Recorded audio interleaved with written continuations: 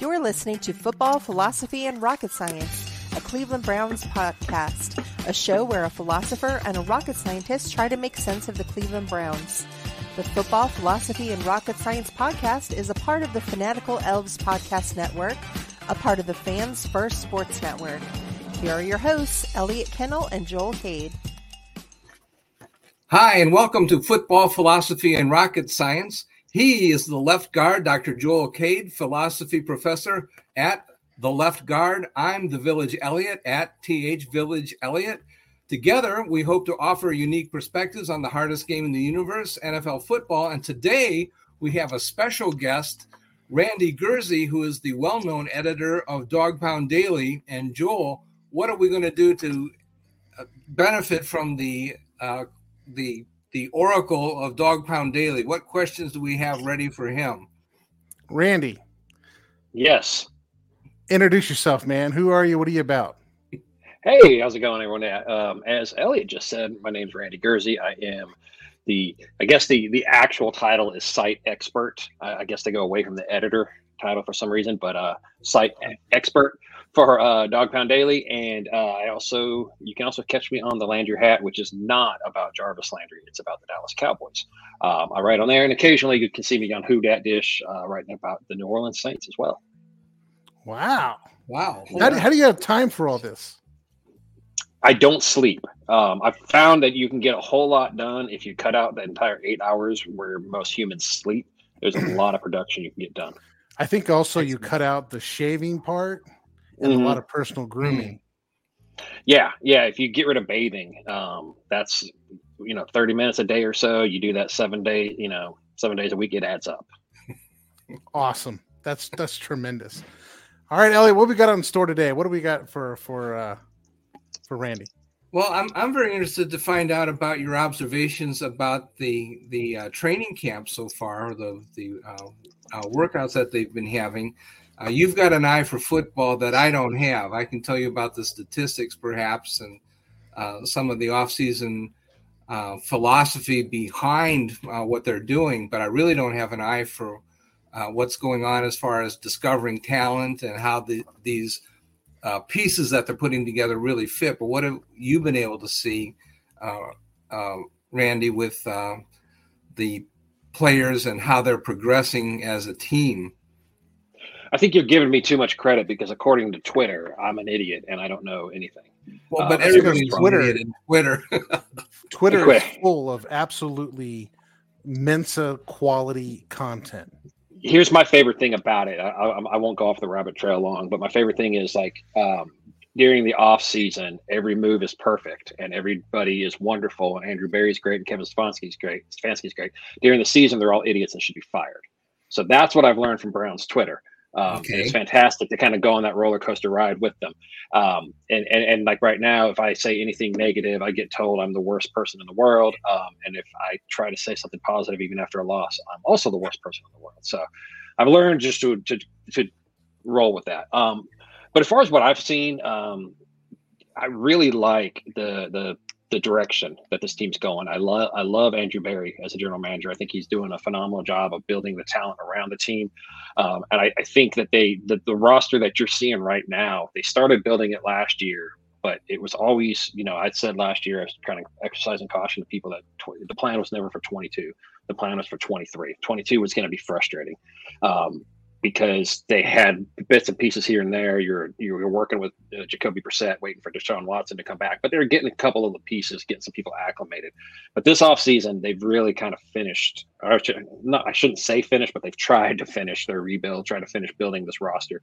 And if you look at what they've done, they've really built it around Deshaun Watson. He likes the big-bodied receivers, and he said as much when they, that's why they went for someone like Cedric Tillman. And you've got that now. You've got the 6'2", 215, 220-pound guys like, Amari Cooper and Donovan Peoples-Jones on the outside. They both are actually even capable of moving into the slot. Then you've got Elijah Moore, who can do the same thing, kind of move around. To me, he's always been that missing element. That's what they didn't have in the offense last year. They didn't have that shifty kind of guy that could take a short slant pass and take it to the house, that could stretch the defense, do all that kind of stuff. So, and then you've also got the two tight ends now with Njoku and Jordan Akins, who I think is going to give them what they thought they were having with Hooper and Njoku a few years ago. I really like the direction that the offense has gone. I like what they built. They have a great run game. They're always going to have a great run game. And I think a lot of people got upset when Stefanski said they were going to try to run the ball less. But I think people got bent out of shape out of that for no reason, when really he's not saying we're not going to run the ball. He's saying we're going to run the ball less. And in the end, that's going to make Nick Chubb a little more efficient. You're not going to pound him 20 times a game early in the season when it doesn't matter. So he's going to be fresh at the end of the year. And we saw last year, after week 12, 13, whatever it was, he didn't get any touchdowns. They beat him up. So this year, I think they're going to have more of a finesse offense, an offense that can, run with the different teams. And then at the same time, you've got the running back that can keep the defense on the field and keep them fresh when they need to, when they have a lead. But that's just the offense. On defense, I love it as well. I love what they've done. Let me ask you a question real quick. Yeah. Let me ask you a question about the offense. You're talking about all this offensive talent. You got this guy, that guy, and they all cost a lot of money. So how are the Browns getting all these people in the salary cap? Two ways. One, salary cap's not real. And two, it goes back to what I just said. They've been planning for this year. Last year, when everyone was saying, hey, we've got $22 million in the salary cap space, we should go after Ndamukong Suh, we should go after this person. They weren't going to do any of that because they knew 22, they weren't winning anything. If they did get into the playoffs, it was going to be an early bounce. This was all built towards this year. So they wanted to roll that $22 million into this year, use that to kind of pay for some of these people. They'll do the same thing next year. They'll make a plan. They'll figure something out.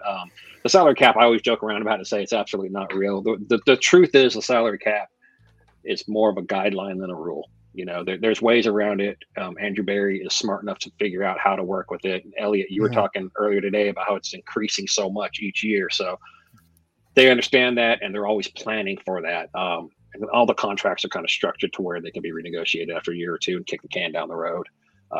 So yeah, they're able to afford it because great cap management, great math work, and because the cap's not real. So Elliot, what do you think? Is the cap real? Well, I've had a religious conversion on this point. He had come to Jesus. I've had a terrible off season, frankly. When Sashi Brown was the general manager, I was in lockstep, and everything that the Browns did, I was able to predict, and I was really on the money with Sashi Brown. And where I really parted ways with Andrew Berry was I did not believe that the Browns were going to extend Deshaun Watson. I thought, oh man, they got to pay down that contract. He's got the biggest amount of guaranteed money in the NFL, and they've got to pay it down. And which is what Eric DeCosta did over in Baltimore with Lamar Jackson. That's the way that I was thinking up until this offseason. I thought that's got to be what the Browns have to do.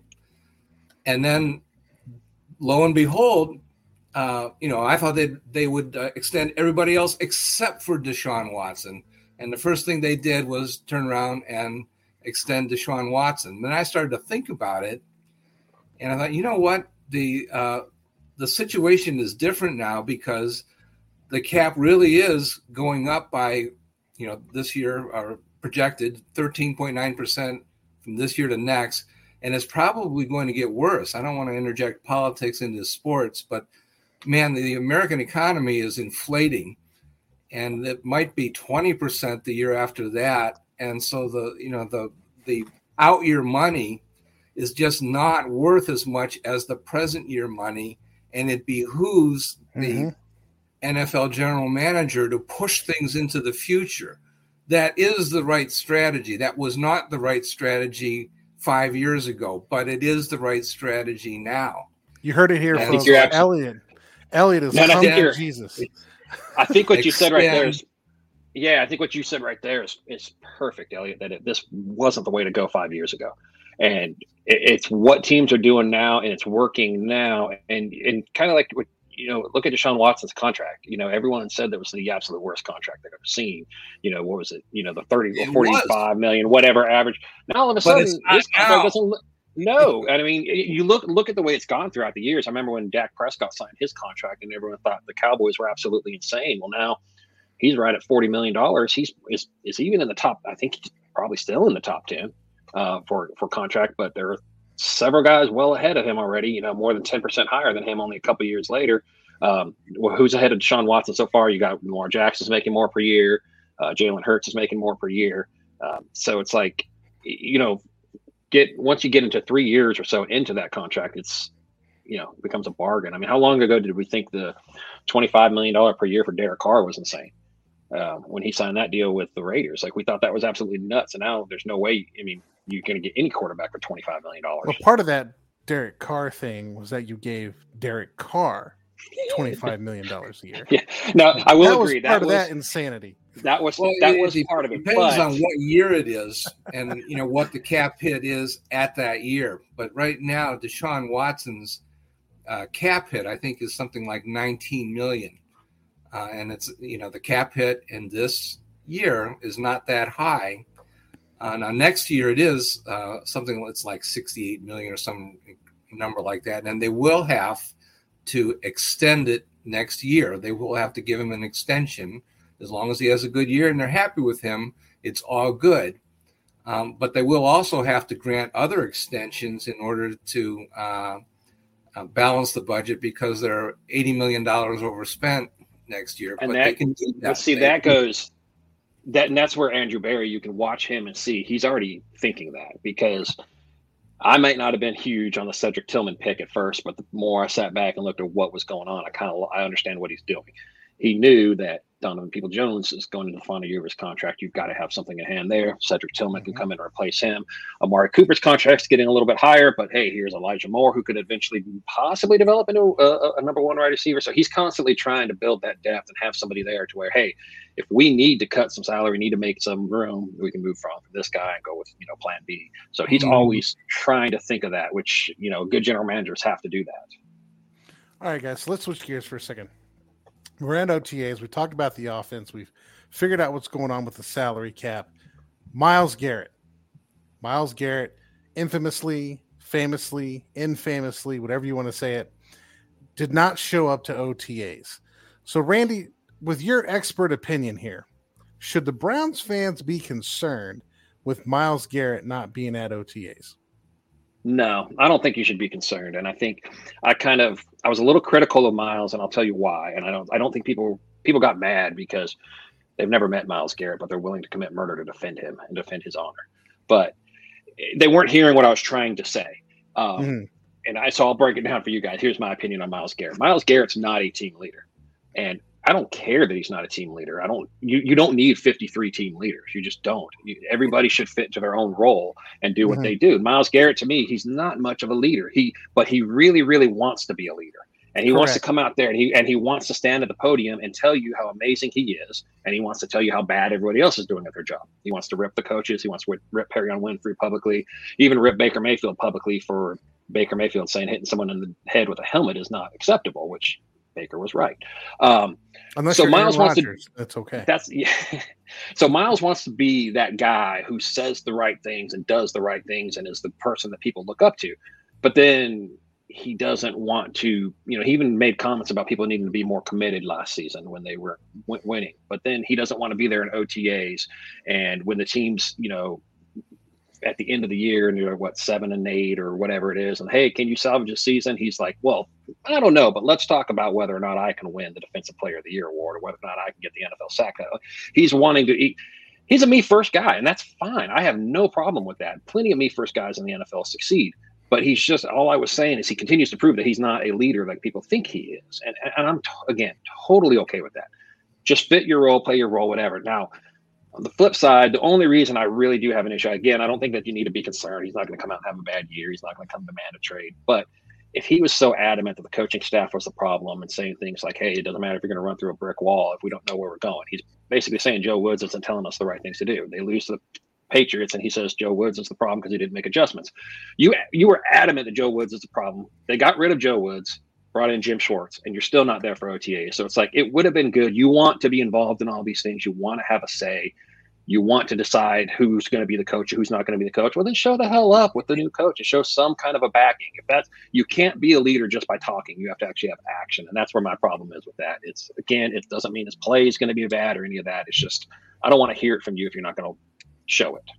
See, I went out yesterday on my podcast that you were on last week, Randy. What the elf was that? And talked about this issue. You guys can listen to that wherever you pick up your podcasts. And I said pretty much the same thing. Being there, not being there. I mean, OTAs are about let's learn how to practice. Let's learn the scheme. Let's learn the playbook so we don't have to learn it in training camp. Let's figure out what's expected of us in practice. And I think that's a lot of what we see Jim Schwartz in the news for, wearing the jersey. Today there are some tweets out about how he's constantly correcting people. You need to be here, you need to be there, demanding perfection. Not being there kind of takes you out of that, and you have to relearn that or learn that while everyone else is already used to it. And the other thing he could be at OTAs doing is helping other people. If you're going to be a leader, OTAs is the perfect opportunity. Learn the playbook. If you decide not to go out on the field, fine. Don't go out in the field. But you can help somebody with their techniques. You can't lead when you're not there, though. Yeah, exactly. And then you lose your credibility to say things like it's the coach's fault or this person's fault. Well, then you're not the one showing up. And you want to know a perfect example that he doesn't have that credibility? People tell me he's a great leader. Well, the perfect example that he's not is last year when he was bashing the coaches and bashing players, and he was unhappy about whatever. They asked Kevin Stefanski, and his response was, Miles speaks for Miles. He didn't say Miles speaks for his team or Miles, we're listening to what Miles said. He said, Miles speaks for Miles, and we're going to deal with that. And then Miles ended up getting himself benched for a little bit or whatever. But you're right. If you want that credibility and you want the coaches to listen to you, I want this input. I want you guys to install this game plan. I mean, he's had a problem with every defensive coordinator so far. Well, they're not going to listen to your input until you're also showing that you care and that you're invested beyond just yourself. Yeah, well, like you said, go ahead, Elliot. I'd like to interject one thing is I think you guys are thinking like coaches, but I think you also need to think like general managers. Do you know how much guaranteed money Myles Garrett has on his 2024 contract? More than the coaches do. False. He has $0 on 2024. On 24, he does? Yes, zero. I didn't. Okay. So it's obvious. And the other thing is, that even if they, extend Deshaun Watson and put him back on the $10 million cap plan, That's only when he has a suspension looming. No. But I mean, if they, get him down to some very low number and give him 2 more years or whatever on his deal, and they still don't have enough in one contract to fix the cap. They need to restructure somebody big like Garrett in order to get under the cap next season. So they really do need to restructure Myles Garrett. And so I think Garrett is, and I'm sure they're talking about it behind the scenes. And I think Myles Garrett is just kind of letting them know that, I'd really like to have a couple years extension on my deal, and I'd like to have some more money. And by the way, this inflationary NFL is eating into all that money that I thought that I had. It's now worth 15% less every year. And, you know what I've noticed, though? Is and this isn't a knock on Miles, Deshaun, any of them that are signing the 5-year deal. So you noticed how many players have kind of caught on to how quickly the contracts are going up, and so now all of a sudden the 3-year contract's the new 5-year deal. So players don't want to sign for more than 3 years anymore, and I think it's brilliant. I think it's I always talked about LeBron James in the NBA and how he was one of the smartest players ever because every year he was signing a 1-year deal. So it's like he was always the highest paid player because he can go into every offseason and go, hey, this is what I want. And I don't know. I think players are getting smarter about it too. They're noticing exactly what you're talking about. They're noticing the inflation and understanding, hey, I want what's mine. And switching gears here, speaking of free agents and people wanting what's theirs, let's switch on to the post June 1st cuts and the free agents that'll be out there post June 1st. Elliot, you got anything on this, man? Well, I just wanted to point out that because the rules change after June 1st and you're allowed to amortize the player's salary over 2 years instead of 1, that means that there's going to be some extra cap money for teams that have cuts that are made after June 1st. And, of course, the Browns have John Johnson, and they also have Jadeveon Clowney, that are coming off the roster on June 1st. So there will be several $1 million to play with at that time, not just the Browns, but other teams that are close to the limit cap-wise will have some money to sign free agents. And I think that's going to have like a domino effect. Players, one player will sign, and then that'll trigger the next guy will sign. And so I think we'll see some signings the first week in June. Which is tomorrow. We're recording on May 31st, so we're talking about tomorrow. Well, could be the second round. June 2nd. I'm not sure if it starts actually on June 1st or June 2nd, but it'll take, a few days to get things figured out. But once the teams like Kansas City and Buffalo decide who they want, then it'll signal to the players and the agents where they need to, they may not get their first choice, but that'll tell them that they need to act quickly and get their second choice or third choice in rather. So, Elliot, speaking of Buffalo and Kansas City, let me ask Randy. Randy, where do you think DeAndre Hopkins is going to go? If you had to put money on it, where do you think he's going? The right answer is Cleveland, right? Honestly, I don't see that happening. I really don't think. I could be wrong, but I don't think Cleveland's interested. I know that probably sounds sacrilegious, but I don't see. I like DeAndre Hopkins. I think he's a really good player. I think he's better than any of the receivers the Browns have, but I don't think he is a significantly huge upgrade over Amari Cooper at this point. And then you're going to be moving on from somebody in order to make room for him. I mean, that receiver room's packed. So I think for the amount of money that you'd have to pay him, I just don't think it moves the needle as much as people think it does.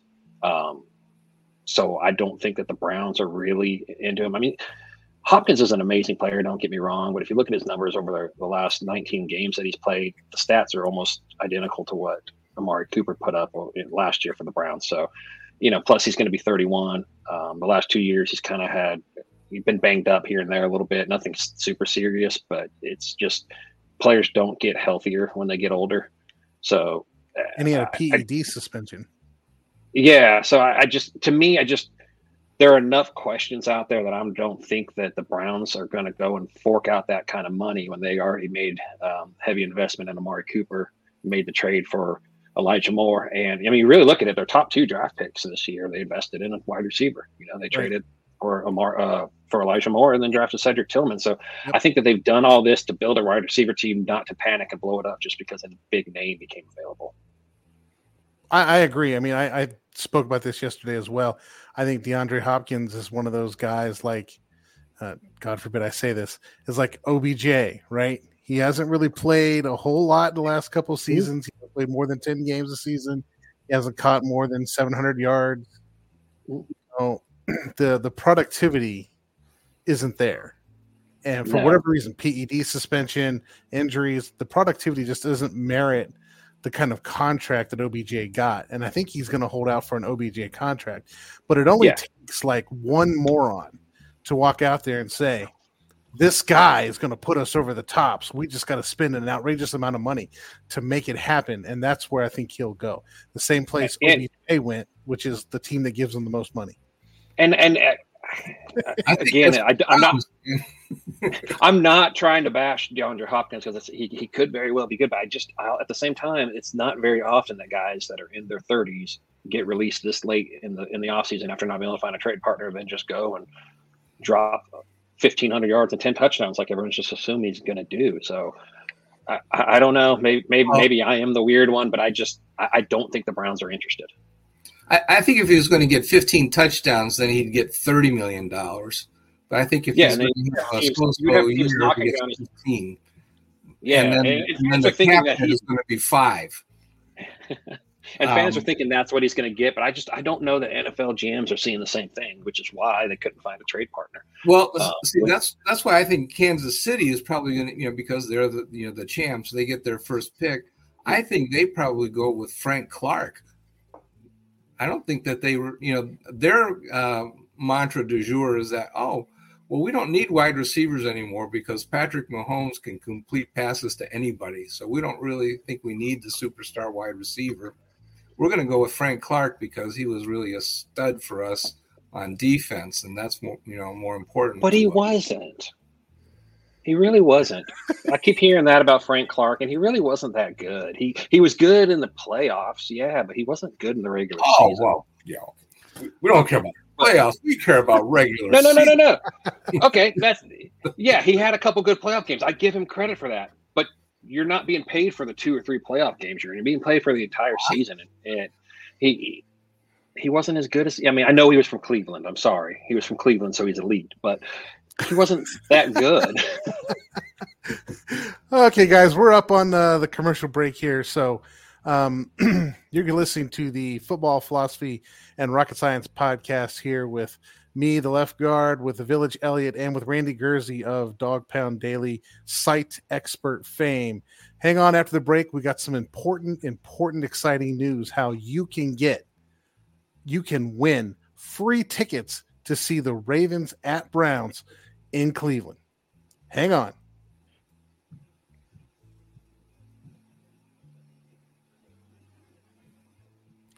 And we're back. Thanks for hanging on. As I said before, we have some exciting news here. The Fanatical Elves Network is looking to give away, as a way of attracting listeners, 2 tickets that you can win simply by answering a trivia question and sending an email. So all week and all next week, if you listen to the podcasts that are part of the Fanatical Elves Network, on Tuesday, we have the Johnny Cleveland podcast with John Suchan. On Wednesday, it's the What the Elf Was That with yours truly. On Thursday, listen to this one, right? Football Philosophy and Rocket Science. On Thursday night, there's the Fanatical Elves show. And on Friday, we have the Browns Blitz show. If you listen, each podcast will have a different trivia question. You send your answer to the trivia question to Elves Network, ELFZNETWORK at gmail.com. You can get entered for a chance to win the tickets.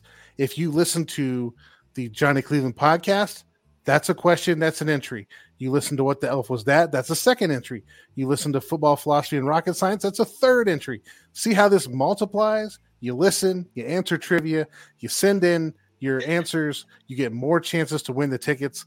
And I'm telling you right now, my son and I are talking about going up to Cleveland for that one. So if you win the tickets, contact me and I'll hook up with you and we'll hang out up there in Cleveland for a little bit before the game. So can you get that's just extra? You get all 3 trivia questions right? So there's only 2 tickets to be given away, and each show has a unique question. You answer that question, that is 1 entry. So you could have up to 10 entries to win these tickets.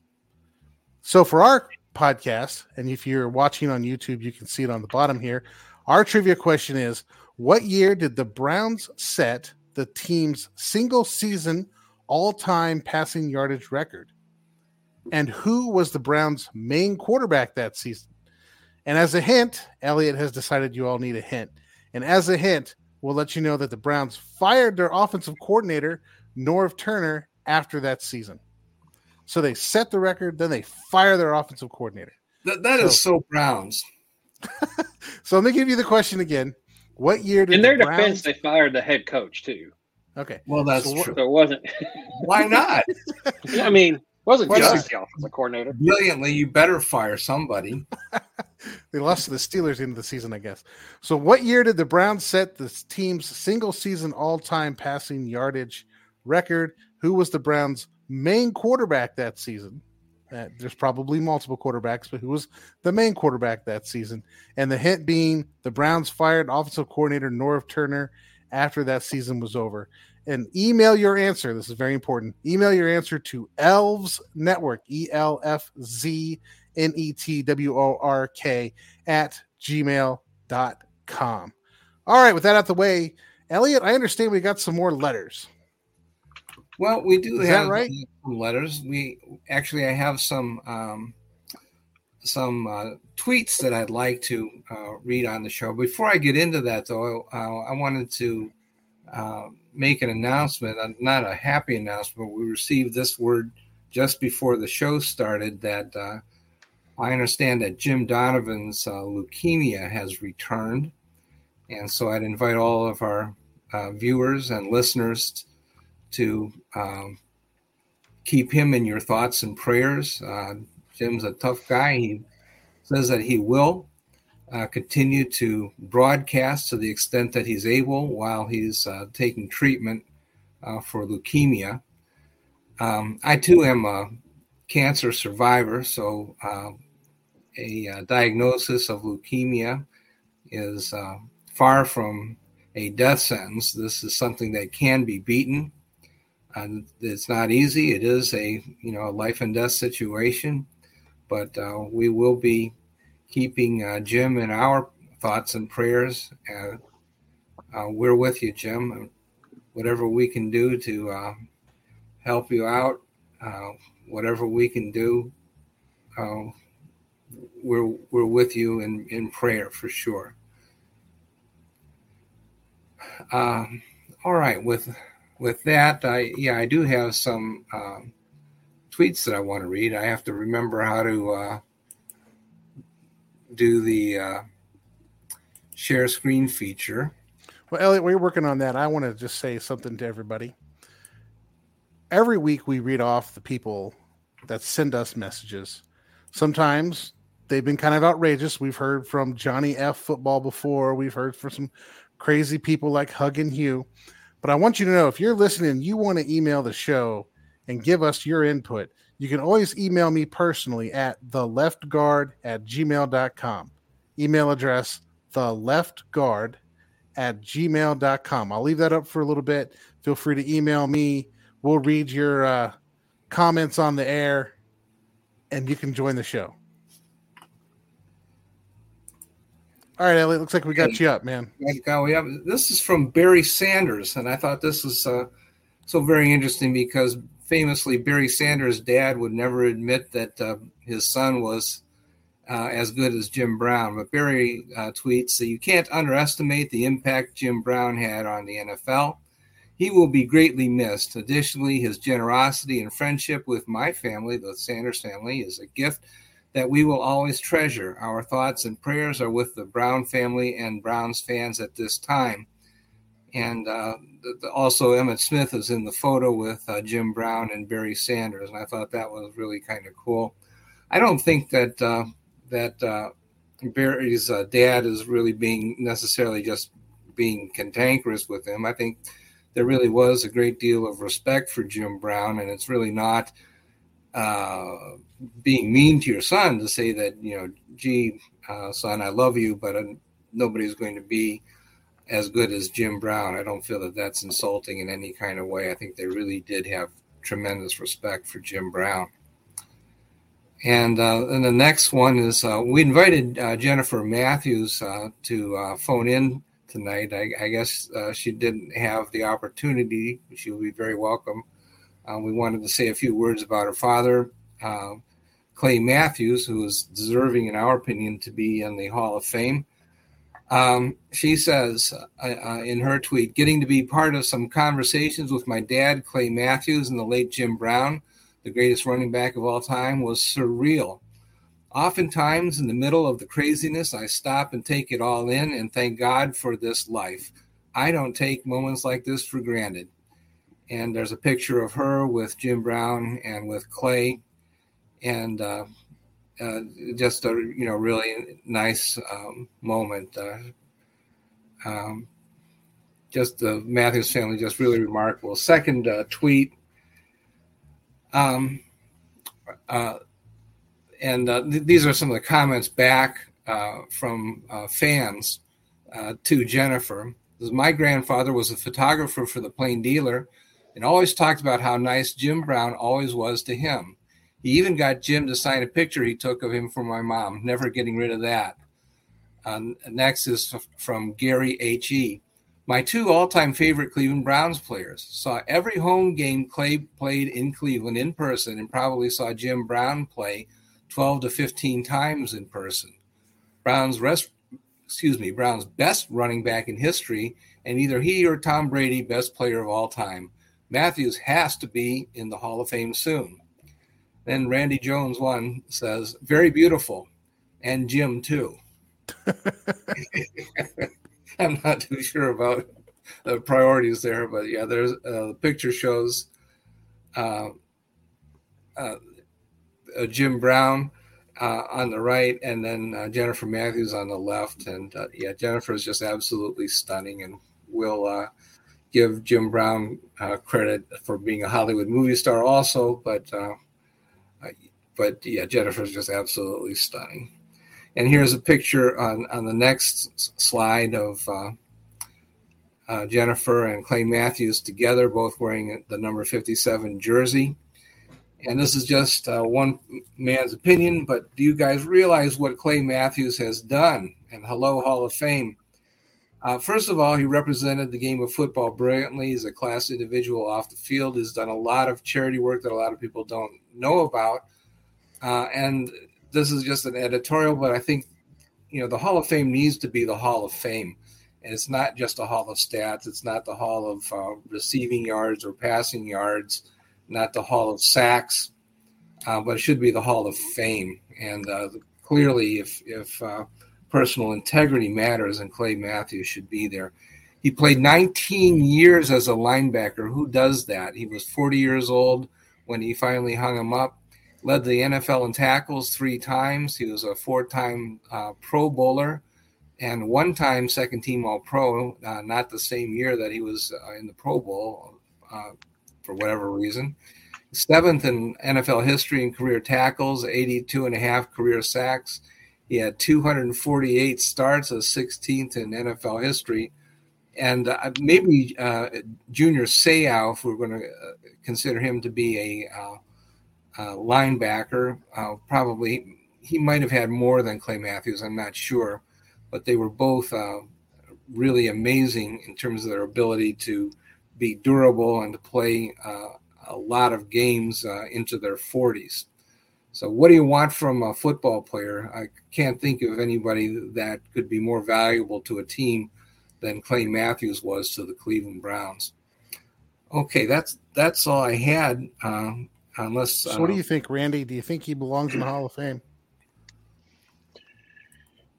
It's, I hear everything Elliot's saying. If you look at it like that, absolutely, you think he does. I think the reason he's not is because when they talk about the NFL Hall of Fame and the players in it, they always talk about, can you tell the story of the NFL without this player? And I think Clay Matthews is suffering from the fact that the Browns never won anything during his tenure. And so I think that, you look during those 80s, they had some good teams, but they never got over that hump. I think if they even make the Super Bowl one time, I think he's in there. But I think he's suffering from the fact that, his team just wasn't on the radar as much as some of the other superstar players that you see out there. You mentioned Junior Seau, like even he had the year where he made the Super Bowl. I can't remember if he won it, if he did with the Patriots, but back during his heyday with the Chargers, I know that they made the Super Bowl. So I think, when you look at all the numbers and everything, that's absolutely impossible to argue against Clay Matthews. But I feel like that's the one thing that's holding them back is that, outside of Cleveland, he's not getting that respect that he deserves because he just wasn't seen on a national level like some of these other guys were. Yeah, we hold single players responsible for their teams, which I don't think it makes any sense, but I think you're right. No, it doesn't. But it comes back to, you don't. You're absolutely right. Junior Seau wasn't carrying those Chargers teams on his back, but he was in those big games, and people remember the name because they'd see him, in the national spotlight games, whether it was the playoffs or even just Monday Night Football and things like that. And Cleveland during that time, they weren't on primetime television games. They weren't in, the Super Bowl. They weren't in the AFC Championship game every year. So I think I think that's what's hurting him is that he didn't have that national, he wasn't recognized nationally like a lot of these guys are. Mm-hmm. Mm-hmm. All right, guys, we're coming into our final thoughts. Randy, you got any final thoughts? I barely have beginning thoughts. I struggle to find those sometimes. So I can leave this up to y'all. Elliot, any final thoughts? Hallelujah, I got religion. Let's play now and pay later. That's it. Kick it down the road. I will say that I welcome Elliot to the club because he's been hearing it from me all off season about how little the cap matters. I make fun of the fact that like the Saints are always in, everyone's saying they're in cap hell. And it's like, oh yeah. And how did they get out of cap hell? They signed somebody to a $150 million contract and suddenly they have money again. So thank you for, I'm just glad that Elliot got converted and joined us in the whole, hey, the cap doesn't matter that much. Go ahead, Elliot. Yeah, it did matter when the when the Saints got in trouble. They really were in trouble a few years ago, but they weren't. That's what people said, they were in trouble, but they never were, because every year they still were the ones going out there and signing somebody in free agency. Mm-hmm. Remember the year they were down? They were like $70 million in the hole and somehow signed, who was it, Jarius Byrd to like a $72 million contract, and all of a sudden have $25 million left over. It's like that math made no sense. And that's when I realized, like, hey, this cap there's no cap. You know, they gave Taysom Hill a $150 million contract that somehow was only like a $5 million contract and opened up a ton of space. So, well, yeah, Mickey Loomis is a math genius. The voidable years concept was invented to save New Orleans that year.